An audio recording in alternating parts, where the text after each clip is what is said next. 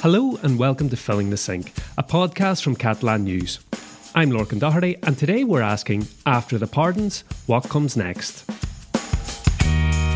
On the 23rd of June 2021, after 3.5 years behind bars, 9 Catalan politicians and activists in jail for their roles during the 2017 independence push were released after receiving pardons from the Spanish president Pedro Sánchez. As well as looking back on that historic day and the lead up to it, on this podcast we'll also be discussing what lies ahead with the return to negotiations between the Spanish and Catalan governments on the horizon. A little bit later we'll be hearing from Marc Sanjaume Calvet, a professor of political science at the Open University of Catalonia, on why the Spanish executive took this decision to pardon the Catalan leaders. Within the independence camp, the pardons have been given a lukewarm welcome, seen as a half measure, falling well short of the general amnesty that they've been calling for. With me now to guide us through all of this is Catalan News journalist Alan Reeve-Terol. Hi Alan. Hi Lorcan. There's lots to digest, lots to analyse, and a lot has actually happened just in the last week or so since these politicians and activists were freed. But why don't we start first, Alan, by just explaining quickly who these people are who were imprisoned and why they were in jail in the first place. We have to go back to the events of 2017. Yeah, exactly. So, first of all, their names. They are 9 politicians and activists. It's Oriol Junqueras, who was the former vice president, and then the former ministers Jordi Turull, Josep Rull, Joaquim Forn, Raül Romeva, Dolors Bassa, the former speaker of the Catalan parliament, Carme Forcadell, and 2 activists, Jordi Cuixart, who is the president of Òmnium Cultural, and Jordi Sánchez, who was the president of the Catalan National Assembly and now is a politician. He's the Secretary General of Junts per Catalunya. So they were basically the 2 leaders of the main pro-independence organizations. But they weren't into politics back in 2017. And they were actually the first ones to enter prison in September 2017. They were basically jailed for leading protests against the Spanish police attempts to halt preparations for the vote. And after they were jailed, the actual referendum was held. And after a month, more or less, there was the declaration of independence in the Catalan parliament, which was immediately suspended by the Spanish government.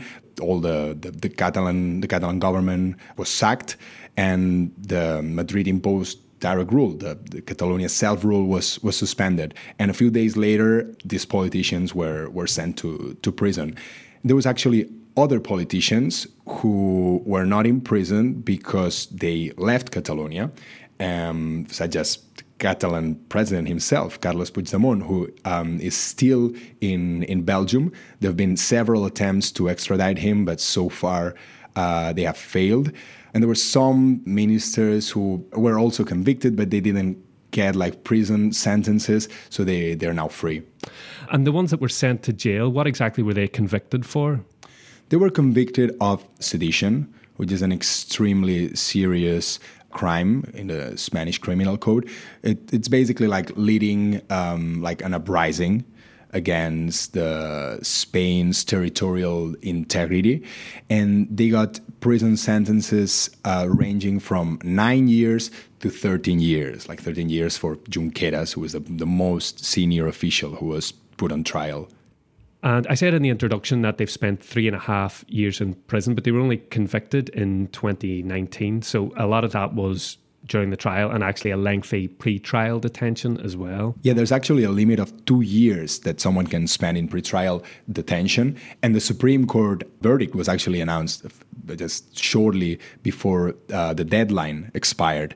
And their time in jail was also marked by a kind of back and forth between the prison system in Catalonia and Spanish courts as to their kind of rights while they're in jail. You know, could they leave at weekends and things like that? And of course, we should remember as well that when they were convicted, that sparked huge protests across Catalonia that lasted for a week. Yeah, I think that the importance of this ruling cannot be overstated in a way. It was extremely controversial and extremely consequential, both for Catalonia and for Spain as a whole, to be honest. And it's been a long road to get to the pardons. It might not be the end of the road. The pro-independence camp are still calling for an amnesty.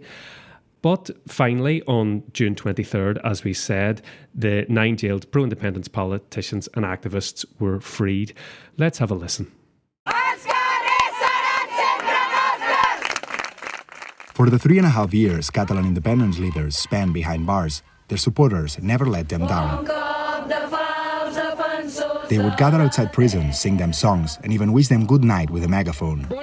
They were there celebrating when the 9 leaders were granted day leave permits, and they protested when their prison privileges were revoked.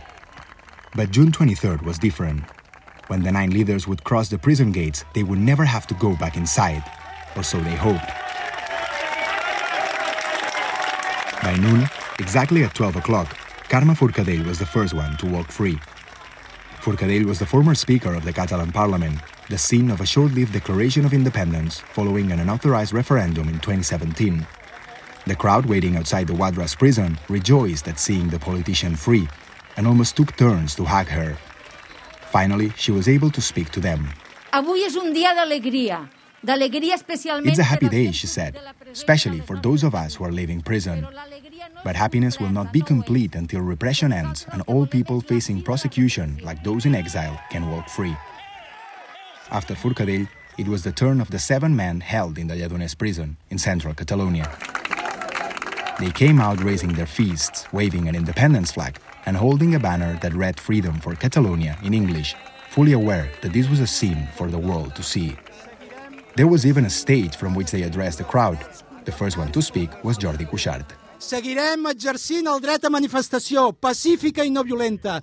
The activist, sentenced for leading protests against Spain's attempts to stop the referendum, famously told the Supreme Court that he would do it again. And he was urging his followers to do the same. De protestar davant de qualsevol injustícia. Former Minister Quim Forn also took the stand. No hem canviat d'opinió, sinó que continuem pensant exactament el mateix. Our ideas haven't changed, he said.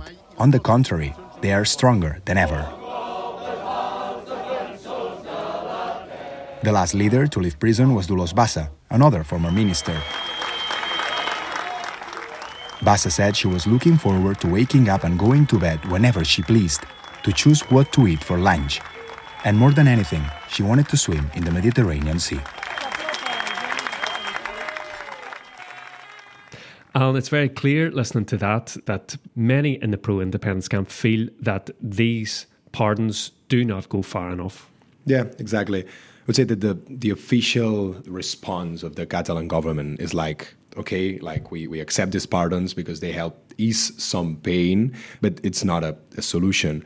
What many of these pardoned leaders were saying when they were released is that, these pardons will not solve the situation of exiled leaders, for instance, Puigdemont in Belgium, and also 3,000 people, this is according to some estimates by pro-independence groups, 3,000 people linked to the independence movement who face prosecution, basically, for their role in the independence bid.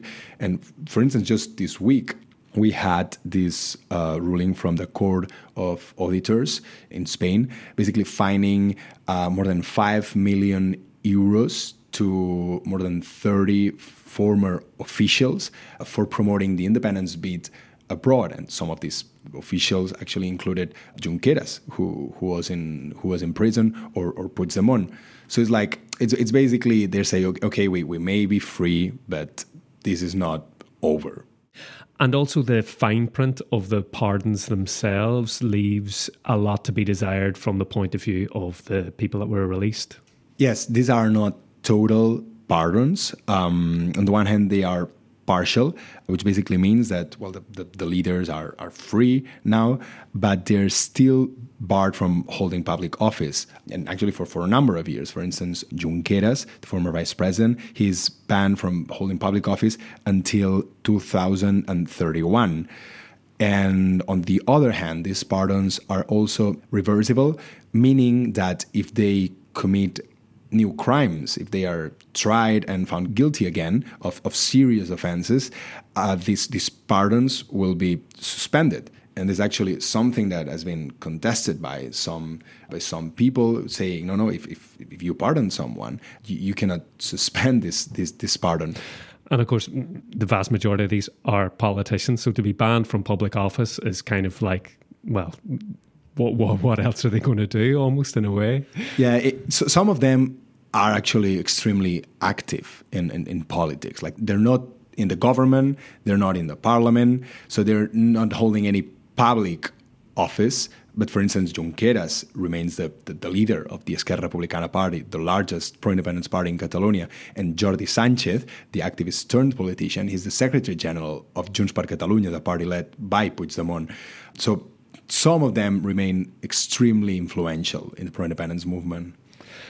So the pro-independence camp, not satisfied with the pardons, but what reasons, Alan, did the Spanish president, Pedro Sánchez, give for granting these pardons? Because he's faced opposition as well in Spain. Yeah, definitely. His main argument, I would say, is that these pardons will help coexistence in Catalonia, and also between Catalonia and Spain. There's a sentence, an idea that he repeated in several occasions, like in his televised address when the pardons were confirmed, and also in his speech in the Liceu Opera Hall in Barcelona. He said that while 9 people are being pardoned, those who will benefit from the pardons are millions of people. Catalan Spanish society, and especially the pro-independence supporters, who felt that their leaders, their elected leaders, should not be imprisoned for basically delivering on their promises. Yeah, that was the kind of official line, if you like. But I also spoke to Marc Saint-Jaume Calvet, who's a professor of political science at the Open University of Catalonia, and I asked him what might be the underlying political reasons that Spanish President Pedro Sánchez had for granting these pardons. I think there are 2 kinds of reasons. There is obviously a strategic reason, but I also think that there is an ideological or a different way of the Socialist Party to deal with this secessionist demand in Catalonia. The strategic dimension is probably the most important one, in the sense that from a local point of view, we shouldn't forget that Pedro Sánchez has no majority and depends on supports from the Catalan minority in the parliament. And the second thing is that the same week that the pardons were decided, there was this important report from the Council of Europe saying that Spain should change its approach and should liberate these political prisoners. So Spain was somehow on the spot in the international arena on human rights in Spain, and this was also very relevant.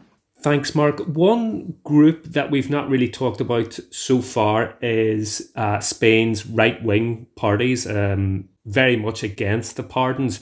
How do you think they'll use them, politically speaking? Yeah, sure. Yeah, the Spanish right wing is behaving as expected. They are now in the opposition, and they are doing what they are specialized to do, what they like to do, which is being the guardians of Spanish essence and Spanish nationalism.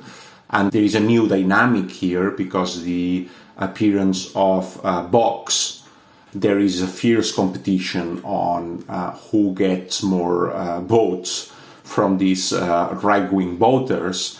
And the Conservative Party, the Partido Popular, is somehow caught in between attracting these center-right voters and the most far-right voters. At the moment, they are competing with Vox in terms of Spanish nationalism. They are a big group altogether in the Spanish parliament, and they block any possibility of, for example, reforming the constitution and providing some stability at some point. And I think that's my impression. My impression is that the Conservative Party at some point should reflect on that and should think about themselves as a party that governed Spain during many years, and they should be able to provide a more responsible opposition on this issue. But this is not easy. Do you think what Pedro Sánchez has done will be a vote winner or a vote loser for him personally and his party?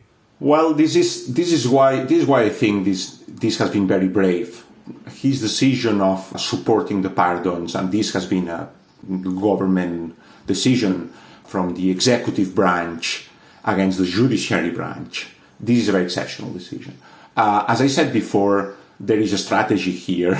He obviously wants, as any other leader, he obviously wants to keep power. And in order to keep power and to remain in power, he knows that he needs, at least in the short term, the support from the Catalan minority. Will this be a good decision? Will this be successful for him? I don't know. A bad result would be that this decision excites the right-wing voters, and within 2 years they still remember about this pardon, and this becomes a betrayal to the nation or something like that, and in 2 years we see a conservative and far-right government in Spain. Another possibility is that this minority nowadays of Spaniards that supported the pardon convince more people, and through Pedro Sanchez's leadership, more and more people become convinced that a new policy on the territorial issue in Catalonia should be pushed for a different path, and these people becomes convinced that this was a good decision. And there is also an important dimension here that we tend to forget. This is a coalition government. And the minority partner in the coalition, Podemos, is a party in favor of Catalan self-determination and against these people being in jail and people in general being repressed. So Pedro Sánchez took a brave decision in the context of partners that support this decision.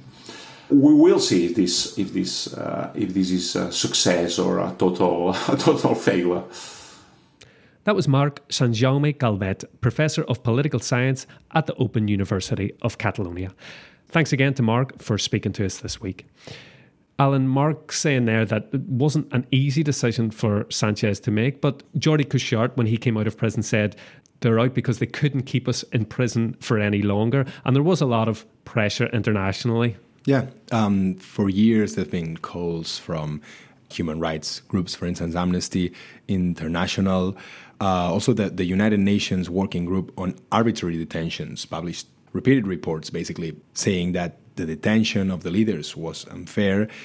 And the latest, and perhaps the most important one, was the Council of Europe calling on Spain to release the jail leaders. It was a report voted by a majority of 70 to 28 votes in the Parliamentary Assembly of the Council of Europe. And this report also basically called the convictions disproportionate and said that the crime of sedition should be reformed, and also all the extradition requests for Puigdemont and other exile leaders should be withdrawn. Yeah, and the interesting thing about it was that report was voted on the same day that Pedro Sanchez was given his speech in Barcelona. So yeah. I don't know how much we can read into the timing of that. Exactly. Marc also mentioned the right-wing opposition in Spain to these pardons. And in fact, they've already started some legal appeals. Yeah, exactly. Catalan independence has been one of the most heated debates in Spain, and right-wing unionist parties, basically the People's Party, Conservatives, the Ciudadanos, and far-right Vox. For these parties, Catalan independence has been one of the main rallying points, basically saying that it would destroy Spain and accusing Sanchez and his government of being traitors, of conceding to pro-independence parties and pro-independence demands. They've even taken these pardons to court, asking for the court to overturn them. And so far, there's been an initial ruling from the Supreme Court, basically rejecting their appeal for an urgent suspension. And this is not a final decision, but maybe this ruling shows that the Supreme Court may ultimately accept the pardons, even though this is the same court that originally sentenced them, and which just a few months ago, they said that no, these leaders should not be pardoned. Because they hadn't shown any remorse, exactly. They said. Now, it's been a busy week and a half since the prisoners were released. We had the first official meeting between Pere Aragonès and Pedro Sánchez, the leaders of the Catalan and Spanish governments. How do you think it went? Yeah, so this meeting was announced shortly after the leaders were released. Sources from the Spanish government basically said that, okay, now the jail leaders are no longer a problem, so we can meet. And they did. They met in Madrid, the Spanish government headquarters, La Moncloa. And it was a long meeting. It lasted more than 2 hours.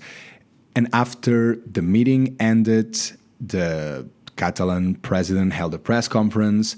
He basically said that the meeting had shown or had proven that their positions are far from another. They have really different views on how to solve the Catalan independence conflict. But in a way, he was hopeful. He said that this negotiation, the one resuming now with the Spanish government, it's probably going to be the most important negotiation ever faced by the Catalan government. And they've agreed to meet again, to resume the so-called negotiation table meetings. They'll do it in September. And we'll basically see. Pedro Sanchez has said since then, insisted on the idea that there will be no referendum, there will be no amnesty. Yeah, which are the Catalan government's two key demands: an amnesty for everyone involved in the 2017 referendum push and a referendum on self-determination.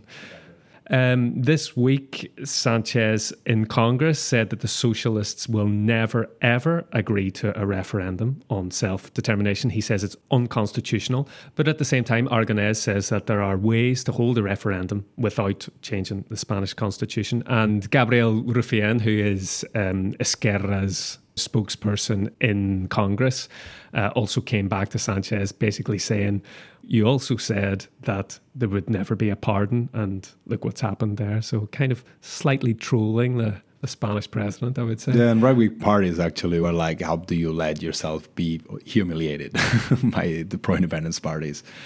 I mean, speaking of right-wing parties, again, it is interesting to note that the Catalan leaders were imprisoned under a PP, the Conservatives, Mariano Rajoy, government, and now they've been released under a socialist government. So there's the next Spanish election is in 2023, late 2023, if there's not a snap election. In a way, maybe it kind of puts a time limit on what can happen with these talks, because obviously there could be new administrations in place after that. Yeah, and there's something else that will happen over the coming years that is also very important, and it's the ruling of the European Court of Human Rights on basically the appeals from these 9 leaders against their sentencing. And, well, if the sentences are overturned by the court based in Strasbourg, it is a court, just to give some context, that is linked to the Council of Europe, that has nothing to do with the European Union. And if the sentences are reversed, this would be a major setback for the Spanish judiciary. So lots ahead. It'll probably be fairly quiet over the summer. I like when I was talking to Mark as well, he mentioned that he felt it was good timing from Sanchez to announce the pardons now, simply because it means that, you know, we can relax a bit over the summer as journalists, as political scientists. I like that kind of Mediterranean attitude. Like, these are big issues, but, you know, we need to have our summer holidays. We'll come back in September and tackle this all again. You know that at the newsroom, you're not supposed to say, oh, it's going to be quiet, or it's a quiet day, because like then that's when something big happens. That's Murphy's Law. I hope nothing happens to Lorcan, because I will blame you. Time now for our Catalan phrase. What is it this week, Alan? So the leaders were released on June the 23rd. That is the day and the night before San Juan, the eve of San Juan, where there's like this massive celebrations in Barcelona and elsewhere in Catalonia with fireworks. So I thought that it would make sense to find like a phrase related to San Juan. So for instance, you could say per Sant Joan el primer bany, which is like for San Juan, the first bath. The first swim, we would say, no? The first, because if you're on the beach and the fireworks we hope that by June you've had a few baths already. No? Yeah. Per Sant Joan el primer bany. And that's it for today's podcast. Thanks, Alan, for joining me today. Thank you, Lorcan. Thanks to you for listening. If you want to get in touch with us about anything, email catalannews@acn.cat. We'll be back with another episode of Filling the Sink next Saturday. Until then, from me, Lorcan Doherty, and all of us here at Catalan News, bye for now. Adeu.